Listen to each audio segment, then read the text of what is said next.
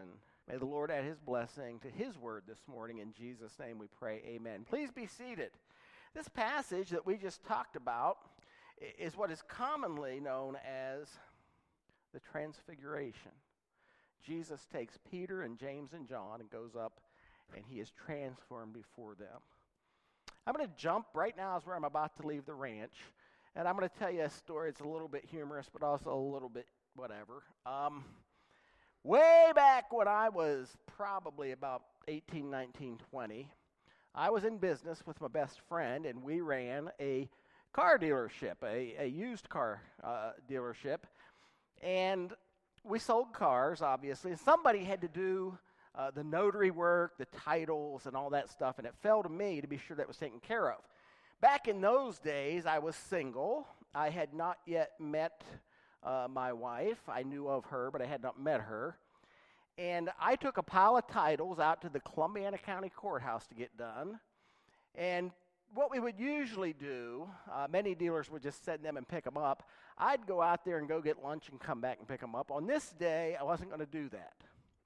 And I went, handed them at the counter, and just sat down in a chair to get them done. And there happened to be a young man, probably a little bit younger than me, sitting over here.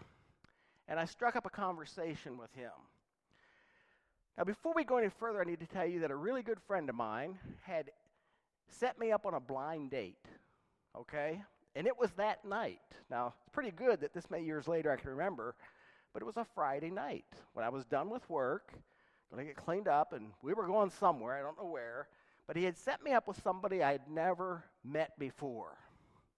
So all I knew about her was her name.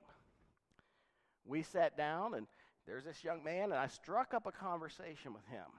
What are you doing here? Well, as it turns out, he was waiting to go into juvie court for something that he had done. I don't remember now what it was.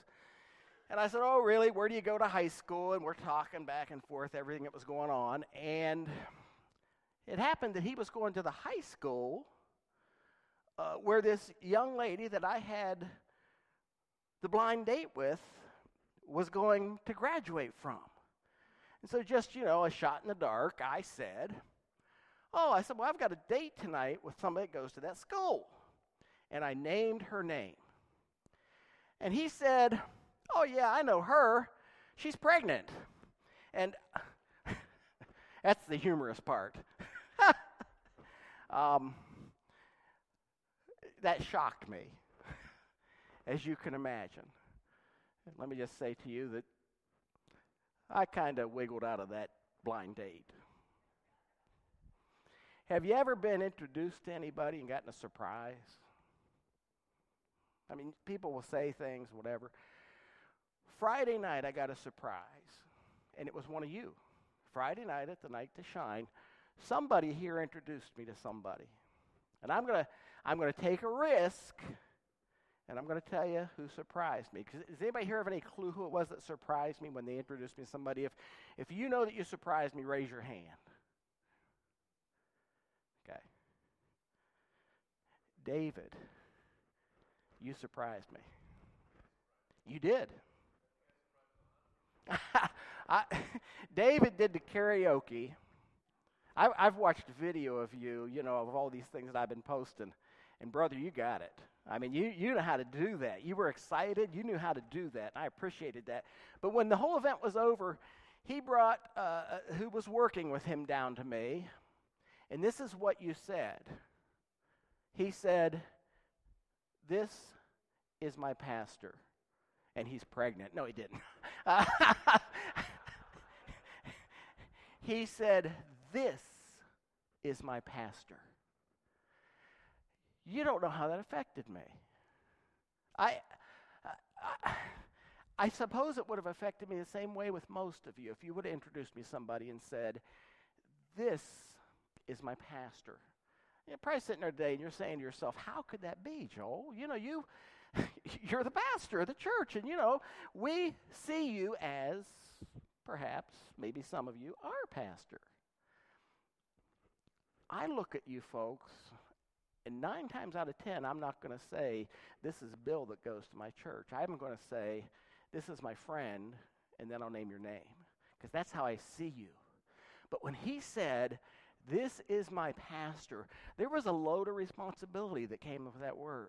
I mean, it just suddenly said, oh, David identifies me as his pastor, but also he identifies with his church, but also he identifies with the people that we identify with, and the one I'm thinking of most right now is Jesus. But let's stop for a minute and try to put a bow on this so you understand where I'm at. I told you I would go off the ranch. David is here because somebody else said to him, or in some way spoke to him and said, why don't you come to church with me? Or you're invited to come to my church. Or why don't you come, whatever. And I know who that was, and I'm not going to get into too many name calling here today. I'm just going to stop it right there and say that to you. But on the day that Jesus took Peter and James and John up on that mountain, and he was transfigured before them, he becomes, it says there was a cloud around them, and he becomes white. And there stands with him Moses and Elijah, and these other three are standing back here watching. God was introducing them to a truth. Peter speaks up, and if you listen to the text this morning, I could take you back and read it to you. I'm not going to. I'm going to tell you what it says. It says that Peter was afraid. In fact, it says all three of them were terrified. That's the word that's used here. They were scared to death. Peter doesn't know what to do, and it's very important to understand what Peter says. Peter says to Jesus, without thinking of what else he could say, he says to him, it's good for us to be here. We need to build a tabernacle or a place to commemorate this so that we remember and we can honor what happened here. Debbie took great pains this morning to say, to reiterate what I said, and that is that, Friday night was perfect. And I'm trying all I can. I am so full of joy over Friday night, you won't believe it. I'm trying not to steal the thunder of what Diana will show you next week. So I'm not going to dwell on that, but I am so full right now. I couldn't get to sleep. It was just so exciting what took place. Peter doesn't know what to do, and his instant reaction to seeing Jesus for who he really is. I mean, he looked, and there's Moses, and there's Elijah, and God's speaking. Suddenly, the light bulb had to go on. This is God. God is introducing Peter and James and John to Jesus in a new way. Peter, instead of being excited about this revelation to him, he's terrified, and I want you to see what he wants to do. He wants to do something, doesn't he? Let's build something. It's good for us to be here. Let's do something. Now, my good friend Ed, he will say to me, well, he used to say to me when we were much younger, but he would say to me, let's do something even if it's wrong. So I can tell who here, yeah. Let's do something even if it's wrong. Peter didn't know what to do, so he said, we got to do something. Do you know how many people in their relationship with Jesus believe, hear me on this, that their relationship is dependent upon what they do? Can I tell you something? God appreciates what everybody did Friday night. He appreciates how Diana organized that. He appreciates those of you that came and drove limos. He appreciates those of you that came and served food, those that worked in respite, those that gave massages, those that did all those things, and much, much more. Took a buddy along, became a buddy of somebody. God will honor that service, but God doesn't need it. Remember, if we don't praise him, the rocks and the stones will cry out anyhow. And if Joe Adkins decides today that he doesn't want to serve him, it's not that God doesn't love me and he cares about me, but it is certain that he's God and I'm not. Peter couldn't deal with what was being revealed to him. It's real simple to say, this is my pastor. It's real simple to say, this is my friend. But it's something else to say, this is God. What do you do with that? And Peter's initial reaction is to build something. There's a passage I want to read to you, and it's about Jesus. It comes up in the Gospel of John. I'm actually going to read this one to you, and then I will tell you the other one I want to tell you. But it's very early in the ministry of Jesus. I want you to hear this. Jesus decided to go to Galilee. He found Philip, and he said to him, "Follow me." Now, Philip was from Bethsaida, the city of Andrew and Peter. Philip found Nathanael, who we know as Bartholomew. He found Nathanael, and he said to him, "We have found the one of whom Moses in the law and the prophets wrote, Jesus of Nazareth, the son of Joseph." And Nathanael says, "Can anything good come out of Nazareth?" And Philip said, "Come, see." And Jesus, when he saw Nathanael coming to him, and he said about him, "This is an Israelite indeed, in whom there is no deceit," Nathanael said to him, "How do you know me?" Jesus sees Nathanael coming. He's never met him before. And Jesus, as Nathanael is coming to him, he says, "This is an Israelite in whom there's no guilt." And Nathanael says, how do you know me? Can I tell you something, church? You may have never met Jesus or seen Jesus the way that Peter, James, and John did. But God's trying to introduce you to Jesus. And Philip on this day says to his buddy Nathanael, "Hey, we found the one that we've been looking for. Moses wrote about him. You've got to come and see." And Nathanael, as he's going, he's walking, and he hears Jesus speak, and Jesus names exactly who Nathanael is. He knows. He knows you. He knows you in ways that nobody else knows you. He knows your deepest and darkest secrets. I want you to think about this. He knows every hair on your head. For some of us, for every hair that's no longer on our head. He knows us better than we know ourselves. And Jesus is trying to introduce himself to you in the matters of your life. He's trying to not just transform himself before you, he is trying to transform you. Because when you really get to know Jesus, when Nathanael finally realizes, he hears him speak, and hey, he's talking about me. How does he know that? The answer is because he's God. The answer is by virtue of what was revealed to Peter, James, and John up on that hill. This is not just any man. This is something special. This is God's Son. You know, one day, 2 chapters down from where we're at right now in John 2, Jesus goes out, and I mentioned this a couple weeks ago. He goes out and he sits down by a well. And that woman of Samaria, comes out at a time of day because she had a history. She had stuff in her past. But today, can I tell you something that I love about Westbrook Park Church? And you don't even see it, but I love it. Most churches, and even this church, at one point in their history, well, it's all about appearances. Right? Put on the right clothes, put on the right this, put on the right that, wear the robe for the pastor, put the stole over your all those things. So everybody looks like church people are supposed to look, right? What I love about Westbrook Park Church is about 5 years ago we said that we were intentionally going to not try to get people that were like us. We were intentionally going to try to get people that were normal, for lack of a better term.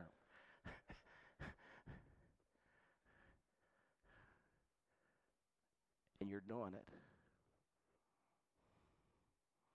I had a church one time, and I loved the church, loved those people. But when I went there as their pastor, like the first Sunday I'm there, I drove this old Ford E150 van. If you know anything about those old Ford E150 vans, they rusted out across the doors on the back end, and mine was rusting out across the doors on the back end. And this guy comes and walks up to a window with me. They're having the reception for the new guy. That's me. You'd think they'd treat me nicely. And I'm looking out the window towards that van of mine, and he walks up to me and taps me on the shoulder, and he says, "Pastor, if you're going to come to our church, we don't like our pastors having rusty cars like that." Can you imagine? Can you imagine? This woman goes out to the well. She's got not just a rusty car, she's got a rusty life. You know what I'm talking about? She's got a past. She's got something that caused the people to talk about. It was so bad that she could not go out when anybody else was there. She was that one in the community that just kept the gossip lines running. And she goes out there that day, and there's Jesus. And basically what happens when she meets Jesus is Jesus lets her know that he already knows. And it's okay. He lets her know that he knows. And it's okay. You know what a wonderful transformational event it is when you come to the realization that whatever is in my past, whatever I've done, whatever people know about me back here, God knows it and he's okay with it. In spite of where I've been and what I've done and who I've been with and the things that I've done that I'm not so proud of, he says, I love you anyway. And only God can do that. Only God can do that. This woman, she goes into town, and that's her testimony. She goes to the town, and she says, come out to the well. You got to see this man. He told me everything I've ever done. And you know what she was saying to that community? She was saying, this is my pastor. Are you with me? He sits down at tables where there's tax collectors. He hangs out with people like me out at the well. The town drunks, he goes out with them on Saturday night and enjoys his time with them. He doesn't necessarily do everything they do, but he loves who they are. Peter, up here on the Mount of Transfiguration with James and John, they're looking on, and what they see is who God is, and instead of allowing themselves to learn more about him, they immediately want to build something for him. And that is so churchy. We got to do, right? I mean, if I just do enough, God will take me. If I just go one more mile, if I just do one more event, if I just do one more thing for him, that'll put the scales in my favor. Right? Wrong. See, Peter says, I want to build something. And you got to pay attention to what happened in that scripture. It's so very important. Rabbi, Peter says, it's good that we're here. We'll make 3 tents, one for you, and one for Moses, and one for Elijah. And in fact, the scripture says he said this because he was so afraid he didn't know what to say. And this cloud comes down in front of them, and God speaks. And God says, this is my beloved son. Listen to him. Now, just so you know what I see here, hold on to those words, but I want you to see what I see here. God said, this is your pastor. Are you with me? But he said, this is my beloved son. Listen to him. And church, right here is the bottom line for the message today. And I know I haven't moved a slide this whole message. I told you I was going off the ranch. And here I am. Here's what I want you to see. While Peter wants to do something, God says the best thing you can do right now is not to build a tent or a tabernacle. The best thing you can do is understand who you're talking to. This is my son, my one and only son. He's beloved by me. Listen to him. Listen to him. Friends, you will never learn who God is by doing for him. You can only learn who God is by listening to him. He'll speak. He'll speak. God speaks out of that cloud, and suddenly Moses is gone. Get that out of the way. Elijah's gone. Isn't that so strange? Moses that represented the law. This is so churchy. All the do's and don'ts. See what I'm saying to you? The 10 Commandments. All those do's and don'ts that were given to us in the law. There's Moses, and he represents that. You got to understand that it disappears with Jesus. There's Elijah. The Old Testament prophets, and he disappears, and all you're left with is Jesus, God's Son. And God speaks and he says, this is my beloved Son. Listen to him. Get to know him. Don't worry about doing because you're getting your cart ahead of the horse. Learn about him.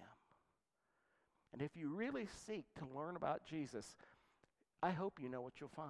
Because what you'll find is that God so loved the world that he gave his only begotten Son, that whoever lives and believes in him will never perish but will have eternal life. Because God didn't send his Son into the world to condemn us like the Old Testament prophets. God didn't send his Son into the world to condemn us like the law. God sent his Son into the world that all the world might be saved through him. Did you hear that song we sang this morning? Our God saves. That's God's speciality. And when you get all that other stuff out of the way, the law, Moses, Elijah, and our desire to do, you will see he's already done it all. Amen. If you don't know Jesus today, you really need to. You really need to. Because what your world will tell you is that you're never going to make it. You're never good enough. Your world will tell you that try as you might, God wouldn't make this world this way if he was really a loving God. The world will tell you that God is not even there. He doesn't exist. And therefore, because he doesn't exist, you don't matter. Do you know what God says? God says, if you were the only person that existed, you are more valuable to me than anything else in the world. And if you were the only person that existed, I would come and die on that cross all over again so you might one day find out who I am. I'm God's beloved Son. And when you find that out, you will listen to him. God says you're his. Let's sing together. If you want to stand, feel free to stand. Who does God say we are?